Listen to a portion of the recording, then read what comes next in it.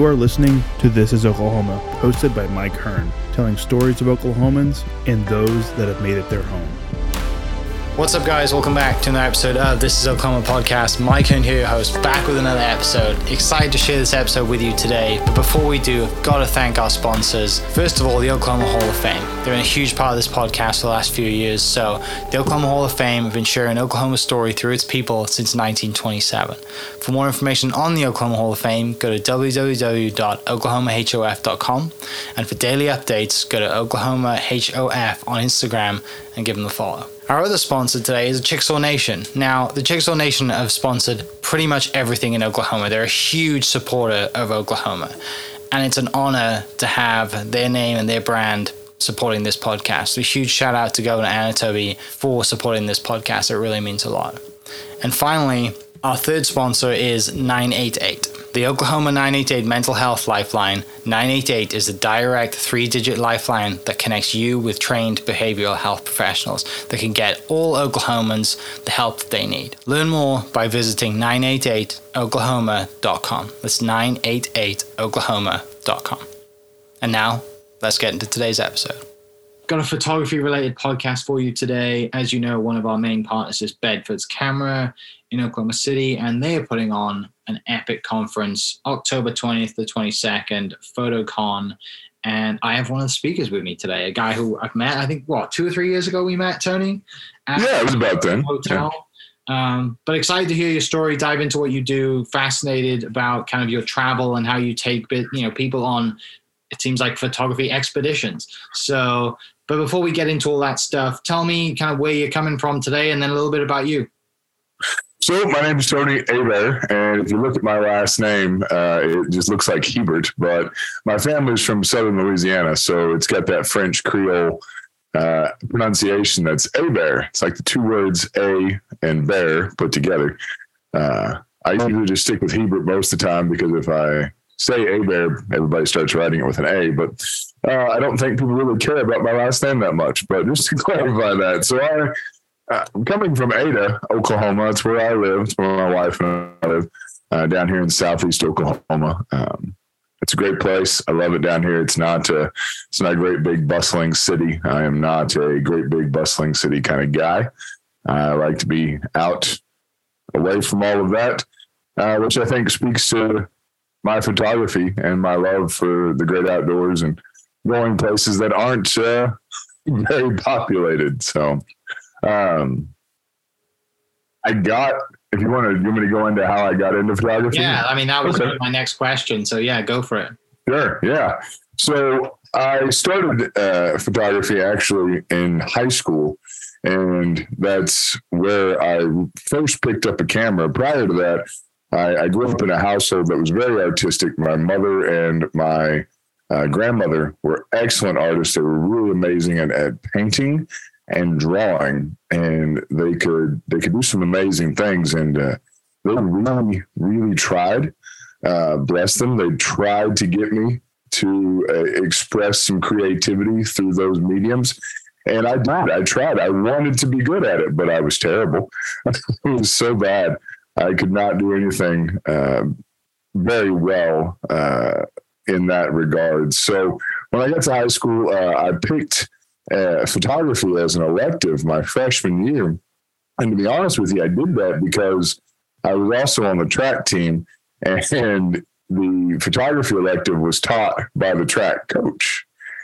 So I don't know how it is these days, but back then, if you saw an elective taught by a coach, you assumed it was going to be an easy A.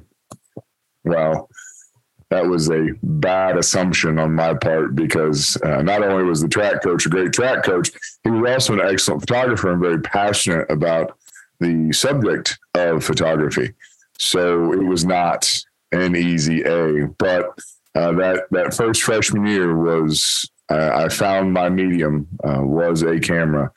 And I was very fortunate in that not only did I have that option to take photography as an elective, the photography room had a lab attached to it that was a dark room, and it was a great big dark room. So, we got to learn not only the ins and outs of, fully manual film cameras, but how to develop the film and, develop prints from the film. So I spent 4 years. I took all, photography 1 through 4 in that, and I just completely immersed myself with it. And I absolutely loved every second of it. And what I didn't realize at the time is that I was building the foundation of what would become a career later in life. And I'm so thankful for that whole experience and for Mr. Hawkins and how he was very passionate about photography and very, very hard on his photography students. So that was in a good way, hard in a good way.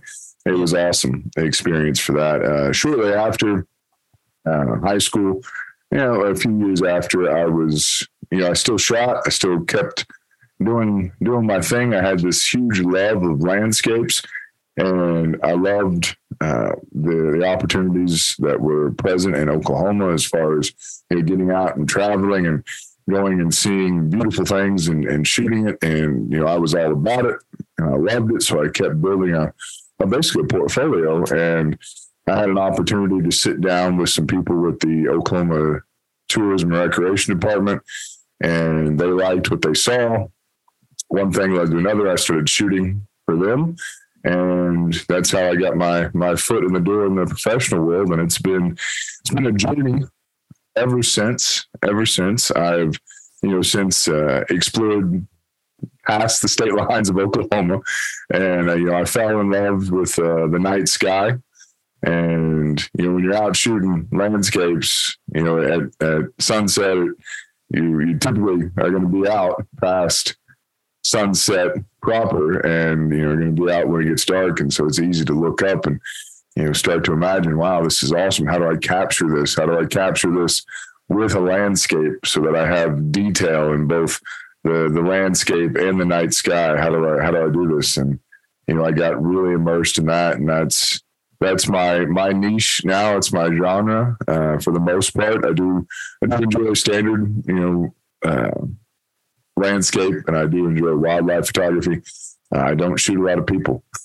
I'm not a people photographer for the most part, unless you're a close friend, but other than that, I love my night skies and I love my landscapes put together. So. Yeah, that's awesome. I love how you kind of put that together. Was Mr. Hawkins an equally tough wrestling coach as well? Track coach, and yes, he was. Yeah, I was not built for speed by any means. I don't. When we say track, I was not running. I was throwing shot put and discus. So he was very, very in a good, loving way. He was a tough coach. So, which we need more of in the world, I think. Yes, absolutely. I wholly agree. Yeah. So, and the beauty of where you are at the moment is great for night sky too, right? It's because you don't have light pollution. It's very easy for you to get away, especially down in Ada. I'm sure there's some great night skies. But you mentioned traveling and crossing state lines, which I'm sure we'll get to in a little bit. But what kind of, what was that, when you graduate and you're still doing a bit of photography, but when you get that moment where you just said, like, you get to make a bit of money from the state and tourism side of things, I mean, was photography just kind of side gig at that point? Like, what else were you doing at that point? So, of course, I had the typical jobs like we all have when we're younger. My first job was ever working was in a movie theater, and then I worked in a grocery store. I think that's pretty ubiquitous for most people. The only thing I never did was food service. I never worked in a restaurant or anything like that. I know a lot of people do that when they're young and starting out. Never did that, but I had pretty much all the other same jobs. I was kind of listless, as a younger person. I didn't really know what I really wanted to do. But around the age of 18, 19, I had this desire to join law enforcement and become a police officer. So I did actually. I started working for a county jail, and when I became old enough to become a cop, at 21, I was able to go through the academy and become an officer. And so at a time in my life for, a while, I had 2 full-time jobs that I was able to balance, which I'm not sure how I balanced that, but it did. I did somehow. And through the course of some interesting events that happened to me personally, which I'll certainly talk about, I don't mind sharing, but we can talk about it later, or if you want me to go into it now. I'm all ears. So 6 years ago, I had an aneurysm in my aorta that tore a dissection through my aorta and my aortic valve. And honestly, I should have died right when it happened. But to make a very, very long story short, I lived in the hospital for 40 some odd days. I had 2 back-to-back open heart surgeries within 14 days of each other. I coded 4 times in the hospital, and they had to revive me. So it was quite the journey. And I came out of it beyond lucky. I mean, the good Lord was certainly looking out for me in that. I can do pretty much anything I want now, but there are some restrictions that took me away from being able to be an active police officer. So now I am back to being just one job now, which is a little bit more easy to manage. So I do enjoy being a full-time photographer. So that's kind of how I got to where I am now. And I just jumped in full both feet and said, let's do it. Right. Let's go. That's crazy. Like the amount of, there's nothing probably phases you now because you've been through that, right? Like it's like there's bigger problems in the world, and now that you've got through the experiences that you've been through, it's having a photography business is a piece of cake. It really is. I don't sweat the small stuff anymore because I realize the small stuff doesn't matter. Yeah, as much as we usually think it does. So yeah. So obviously from that moment, then you're clearly all in to the photography, and it's probably good for your health to be outdoors as well and in peaceful night sky. Absolutely. 100%. There's something very cathartic about being out there, even if I'm not shooting and I've got a group of clients that I've taken out into the field. It's still, for me, it's an amazing time that really does my soul good. Yeah. So to that point, then, I know obviously the business evolves and you get to a point where you are taking out people into, and doing trips, and now people can book, and I'll link your website in the description so people can go check that out on your social media pages. But tell me kind of how that happens and how that the business evolves into you taking, people on road trips and 3 or 4 night stays out into other states. Yeah. So, I've got tons of experience and plenty of years of experience under my belt, and going out and shooting and doing my own stuff, and turning around and selling my work, or having my work published and whatnot. And there was just something that was lacking. I've always been a person who's been great with being in front of people, or being okay with being in front of people. And in fact, that started in middle school, to be honest with you. I signed up for drama, right, in middle school. And one of the first things that I ever really try to recall, my first experience being on stage in front of people, was my middle school did this like USO show thing. Basically, a couple hours worth of different skits and stuff like that. And it was for the middle school, the high school, and all the teachers and all this stuff. And I decided to do this stand-up comedy routine, right, that I totally ripped off from, a famous comedian. It was nothing original, but it was just me and a microphone and a chair on stage. And I recall I wasn't nervous. I had no stage fright at all. And so throughout high school, a little bit after, I was, I stayed in drama and theater, did some Shakespeare in the Park stuff. And, even in my law enforcement career, I was an instructor in different mediums and defensive tactics. So I was, I've been in front of people, speaking and teaching. So it just there was something missing in the photography side of it as a whole. I was fulfilling my artistic side of it, but I wanted to share, I wanted to teach. And that really was the catalyst for how it became what it is now. And I was actually probably 8 years ago now, I was in Big Bend National Park down in Southwest Texas. And I was just shooting for myself, and I ran into another photographer who he's from Colorado, and he was down there scoping out the area, and we struck up a rapport and a friendship, and he was telling me how he does workshops, and he certainly made it sound fantastic, made it sound amazing. And I thought to myself at the time, I was like, that's it. That's what I'm missing. That's what I want to do. I want to share not only my passion, but the knowledge that I've gained. And, I want to take people out to these places. I want them to see night skies like this. I want them to see locations like this. And, from that little seed, everything else has grown. And it's been a pretty cool journey. And I just came back from one a couple of days ago. Two workshops back to back out in northwestern New Mexico. So yeah, there's something special too about getting a group of people together and like taking them out somewhere, but just getting them away from their normal life, getting them away from cell phones and being out in the countryside, especially in the dark, and just kind of having that immersive experience, right? You're all kind of staying together, probably, you're all kind of you're together for an extended period of time. And that just builds like a really cool bond with people. But then obviously they get the value from learning and then able to take their friends or there's nothing worse than going to a place and you're seeing this incredible sight in front of you and you take a photo of it and it's not the same as what you get, when you get, and you can't really explain that to your friends, but that's really good. I'm sure it's a lot of fun and extremely fulfilling as well for you to do that.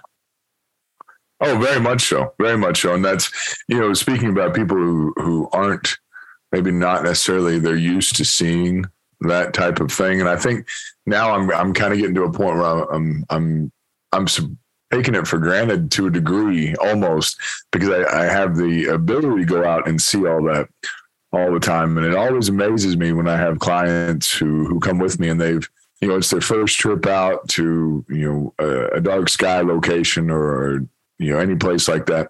And they live in somewhere like Chicago or New York City or what have you. And they've never seen it. And they're so amazed. At what they can see in the night sky because they're so far away from all that light pollution. It's pretty cool. It's pretty, very cool. I try not to take it for granted because I think that would be a bad thing, but it's just, it's so cool to see everybody else, their reactions and how they just feel in the moment when that first thing happens like that. So.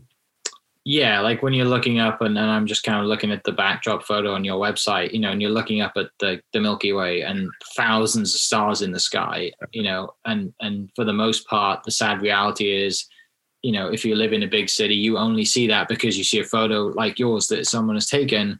Very rarely do you get to go out and experience it. So right. That's super special. But so do you travel quite a lot? Is there certain hotspots you go to? Like if someone wants to sign up for, and go to these workshops, like where's kind of like the spots that you generally take people to? So if, to speak generally, we could say that for the night sky workshops, it's everything in the western United States for the most part. If you were to look at a light pollution map of the United States, the drop off, there's basically a dividing line. It's almost a straight line, but not quite. That splits the United States in the eastern and western half, and the eastern half is light polluted, and of course I'm speaking generally, and the western half is very much so not as much light pollution. So the places that we go is certainly Southwest Texas, Big Bend National Park, which is probably one of the darkest night skies in the contiguous United States. Moab, actually all over Utah, right? Moab is home to Arches and Canyonlands National Park. So there's two national parks right next to each other. So that's great. Bluff, Utah is a little bit further south from there, and you've got Monument Valley down there. You've got Valley of the Gods. You've got all kinds of, really, really crazy, beautiful places and really dark night skies. More towards south central Utah is Torrey, and there you've got Capitol Reef National Park, which of the Mighty Five national parks in Utah, it's the least visited. I don't know why. Maybe it's just because it's overshadowed by Bryce, Zion, and Arches and Canyonlands. But it's a beautiful park and great, great night skies. And just outside of that area, you've got the Utah Badlands near Hanksville, where you've got some really cool, crazy structures and some crazy, awesome night skies as well. We go into Wyoming, Montana, Alaska. We go to Alaska for the Aurora, and we do some bear photography in Alaska, but that's not related to the night skies. The environment that you're in, right? It's just there. It's just there, exactly. Yeah. Yeah. And of course, like Death Valley, Joshua Tree, we go out places like that in California. So they west, we go west. That's where we go, which is, awesome. It's all stunning places. And, what I found is, after, a lot of my business in national parks and a lot of the workshops are centered around national parks. But the crazy thing is, even the ones that are, close to each other, I haven't found one national park that looks exactly like another one. They're all different, which is so cool. And they're all beautiful in their own way. So. Yeah. The Alaska trip must be fun. I mean, there's a photo on your Instagram of a kind of seaplane that you took a photo of that, it seems like that's the way to travel out there. It is. Yeah.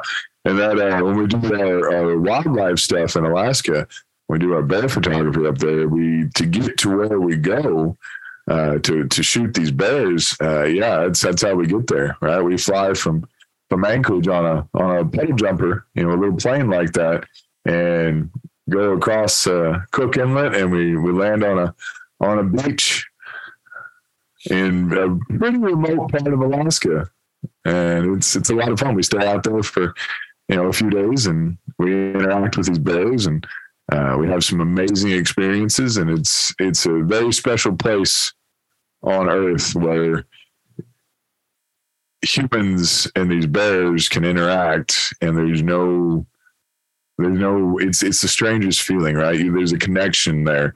There's no fear, right? And the bears aren't trying to hurt you.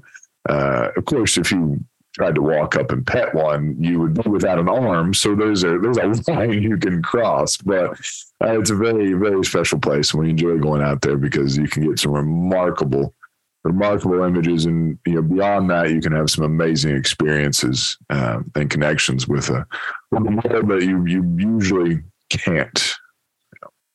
Yeah, no doubt. And for people listening that might be just decided to listen to it, interested in taking a workshop, take us through kind of say you're going to somewhere in New Mexico, the one you've just been through. What can people expect when they go on your workshops? How many days is it, and kind of what is the package?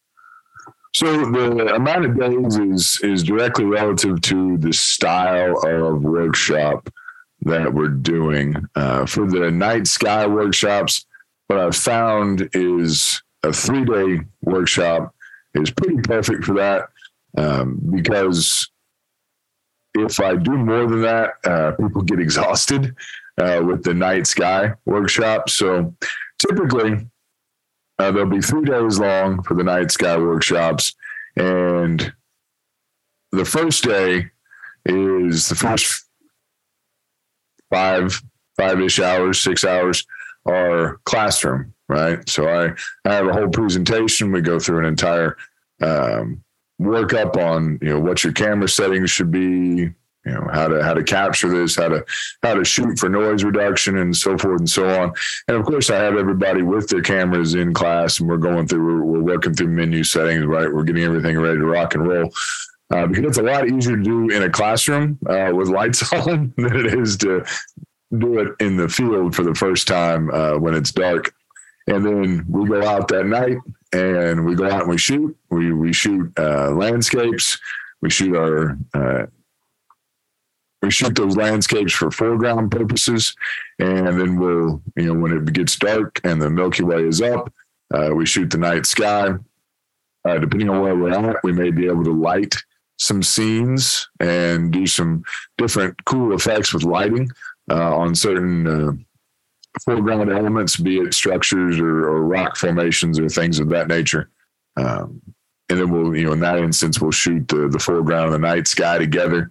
And then, that we stay out until we get the shots and everybody's, ready to go to bed. So we'll go back to the hotel and we get up the next day and we come right back into the classroom. And that's when we jump right into post-processing. And I take everybody through the entire process of working through an image from the second you load it onto your laptop all the way through to a final image. And that night we go back out. So we kind of wash, rinse, repeat on shooting out in the field. We go to different locations that second night and we shoot some more.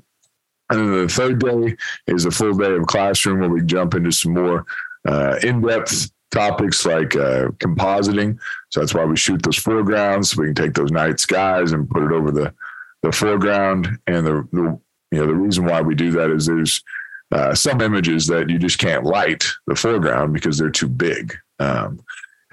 Like mountain ranges, for example. You got a great big mountain range that looks beautiful and you want to put a night sky above it. Good luck trying to light that unless you shoot it during the day and you use a great big ball of fire in the sky to light your foreground. So I certainly teach everybody how to do that. So my workshops, when I decided I wanted to start doing workshops, I wanted to be different. And that's why I use the word unique in my little tagline there. It's there for a reason, because I wanted to be unique. And, offering the in-depth post-processing training that I do, I feel is very unique. Also, when we're out in the field, I have two other adjunct instructors that work for me. Neither me nor them operate a camera. So while we're out there, we're 100% about the students. We're not out there trying to build our own portfolios or anything like that. The only time you'll see one of us operating a camera is if they're taking some promotional shots, some people messing with their cameras and all that stuff. And other than that, no one on the team, for us is shooting. So that's certainly pretty unique. So, yeah. It's a blast. Immerse the experience, right? They get to, the great thing about photography is you can learn while you're doing it. It's not like golf, for example, where you are kind of learning, but you're also getting frustrated. Like your coach is telling you what to do, and then an hour later you go on the golf course and you hit it sideways. Right. The photography thing, it's such a cool experience, and there's so much satisfaction from getting that photo and being in that moment. Moving a little forward then, is this kind of what you're going to talk about at PhotoCon this year? So what I'm going to talk about at PhotoCon this year is Milky Way planning. Okay. Planning shoots for the Milky Way and, actually photographing the Milky Way. That's the first half of that is a pretty big topic. And I'll be honest with you, years upon years ago, when I really decided I wanted to start photographing the night sky and the Milky Way, I thought, the best way to do it was to grab all my gear, put it in the car on a clear night and say, okay, I'm going to drive, 2 hours this way to get away from light pollution. And let me tell you, being that cavalier, I was successful, maybe a handful of times, right? I got lucky a handful of times. But when I started to actually stop and think about what I was doing and planning what I was doing, my success rate rose considerably. So that first initial topic there about planning for Milky Way shoots or planning your shots, it's pretty in-depth, more in-depth than most people would think. And that's certainly something that I want to convey to everybody, mainly just learn from my own mistakes, right? So yeah, it's gonna be a lot of fun, and I think people who haven't been to PhotoCon in the past, I think they definitely should, because it's such a cool experience. It's a great place to go meet, like photographers, but also, people who are in all sorts of genres, like youth and night photography. There's portrait photographers there. I did a social media talk a couple of years ago. Like, there's so much stuff to learn, but also you've got everyone in the industry that you want there, right? So you've got all the cameras you want to try. You can loan out some stuff. I think the Thursday night this year, they've got food trucks. So there's like a big kind of like interactive part of it as well. You're not just going to a class to listen to a speaker, and you're actually going out and shooting in the morning, in the night, and doing really cool stuff. So it's definitely something that people should definitely pay more attention to. And I think would definitely, there's more value, I think, in being there and doing the whole thing than I think is monetarily what you get from paying for the ticket. So I know Bedfords do a great job of putting that on. And for me, like when I was there as a speaker, it's great to meet people like yourself and others. And, I met the guy from Rode, and my entire equipment now for my podcast is Rode equipment because of that connection. It's great for everybody. And it's such a cool spot, and everyone's so nice. It's something about the photography world that like, it's people ask questions, right? It's a nice kind of immersive place to be. Absolutely. And like you said, Bedford does an amazing job putting this together. And, I fully believe it when they say it's the nation's most interactive photo photography convention, because like you just outlined, there's so much to do, and, completely jump in and be hands-on with stuff. Bedfords they're pretty cool people. Yeah. No doubt. I mean, most of them, Eric's not that cool. Eric, we don't talk about him. We don't talk about that Rode guy either, because I've spent too much money. Yeah, true. Yeah, that's the problem with their equipment. It's so good. But finishing up, what are you kind of excited about, coming towards the end of the year, fourth quarter? Do you have any more trips planned? And then what, any insights into just what you have planned and what's coming up? Yeah, so I am super excited about the rest of the season for the Milky Way, right? We've got a big trip coming up. It's called, I named it Treasures of the Southwest. We're doing like 6 days in Bluff, Utah, and the surrounding areas. And there's some amazing places down there that we've found and scouted, and some areas that are not very well photographed, but they should be. So it's really cool to take people to places like that haven't been necessarily discovered by the masses yet. So I'm super excited about that.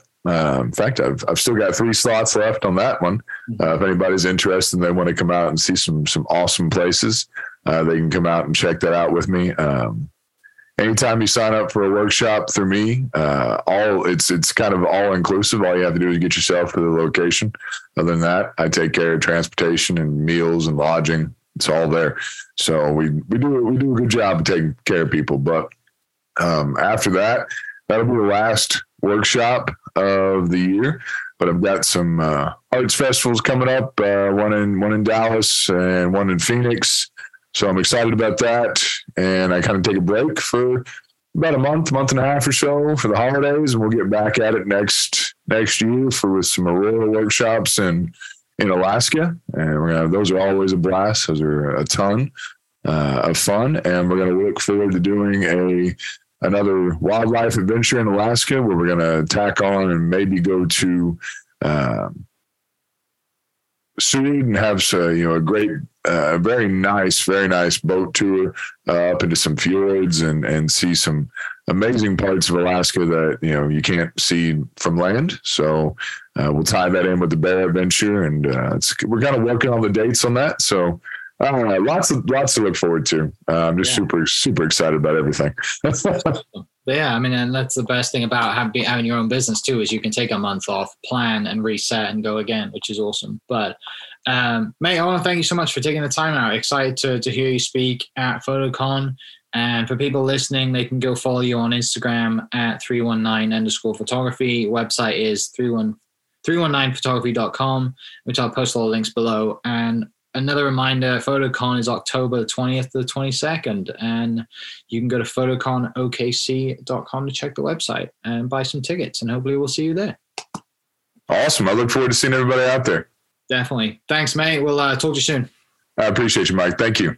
Hope you guys enjoyed that great episode. Thank you so much for listening. As always, huge shout out to our sponsors, the Oklahoma Hall of Fame, sharing Oklahoma story through its people since 1927. For more information on the Oklahoma Hall of Fame, go to www.oklahomahof.com and follow them on Instagram for daily updates at OklahomaHOF. Our other sponsor, the Chickasaw Nation, amazing sponsor. They do amazing things for the state, and they're always sponsoring something in Oklahoma. They're a huge supporter of Oklahoma, and without their support, we wouldn't be able to do what we do. And finally, our third sponsor for today, the Oklahoma 988 Mental Health Lifeline. 988 is the direct 3-digit lifeline that connects you with the trained behavioral health professionals that can get all Oklahomans the help that they need. Learn more by visiting 988oklahoma.com. It's 988oklahoma.com. Thank you for listening. Thank you for listening. We are inspired by those around us and hope that you are too. Make sure you subscribe to this podcast on your favorite podcast platform and leave us a review so we can keep telling your stories. For more great Oklahoma content, follow This Is Oklahoma on Facebook and Instagram.